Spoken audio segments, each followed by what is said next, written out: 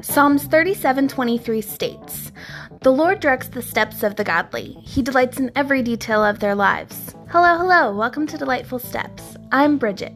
This is a devotional podcast intended for Christians wanting to deepen their relationship with God. Each episode is designed for taking steps that delight the Lord. This episode's topic is dry bones. Let's get started. Ezekiel 37, 1-14. The Lord took a hold of me, and I was carried away by the Spirit of the Lord to a valley filled with bones. He led me all around among the bones that covered the valley floor. They were scattered everywhere across the ground and were completely dried out. Then he asked me, "Son of man, can these bones become living people again?" "O sovereign Lord," I replied, "you alone know the answer to that." Then he said to me, "Speak a prophetic message to these bones and say, 'Dry bones, listen to the word of the Lord. This is what the sovereign Lord says. Look, I am going to put breath into you and make you live again. I will put flesh and muscles on you and cover you with skin. I will put breath into you and you will come to life. Then you will know that I am the Lord.'" So I spoke this message, just as he told me. Suddenly I spoke, and there was a rattling noise all across the valley. The bones of each body came together and attached themselves as complete skeletons. Then as I watched, muscles and flesh formed over the bones. Then skin formed to cover their bodies. But they still had no breath in them. Then he said to me, "Speak a prophetic message to the winds, Son of man. Speak a prophetic message and say, 'This is what the sovereign Lord says. Come, O breath, from the four winds. Breathe into these dead bodies so that they may live again.'"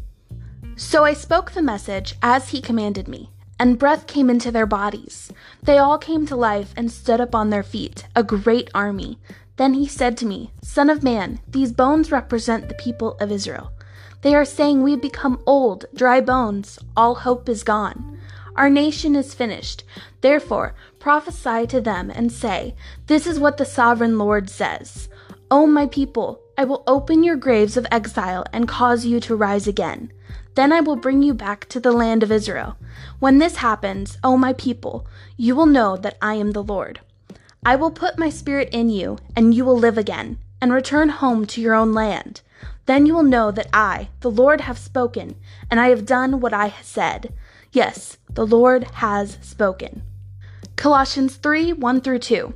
Since you have been raised to new life with Christ, set your sights on the realities of heaven, where Christ sits in the place of honor at God's right hand. Think about the things of heaven, not the things of earth.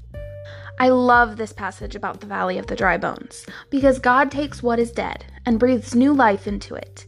He renews our minds and gives us hope by giving us the Holy Spirit. Christ died on the cross to give us salvation and eternal life and to offer us new life so that we can become renewed and we can become new flesh and have new life through him and through his love for us and through his power, not because of something we did, but because of God's grace. Here are some steps to coming alive in Christ. Step 1, be obedient. Listen to when God speaks. Do as he asks of you, so that you can see his power, his love, and his grace unfold. Step 2, trust God.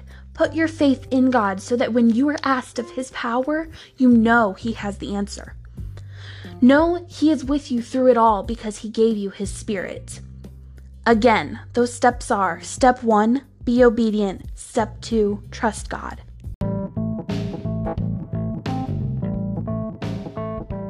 Thank you for tuning in to Delightful Steps. If you'd like to get updates on new episodes, you can follow the podcast on Instagram at Delightful Steps. Tune in every Friday to the Delightful Steps podcast so we can continue to take steps together to delight the Lord.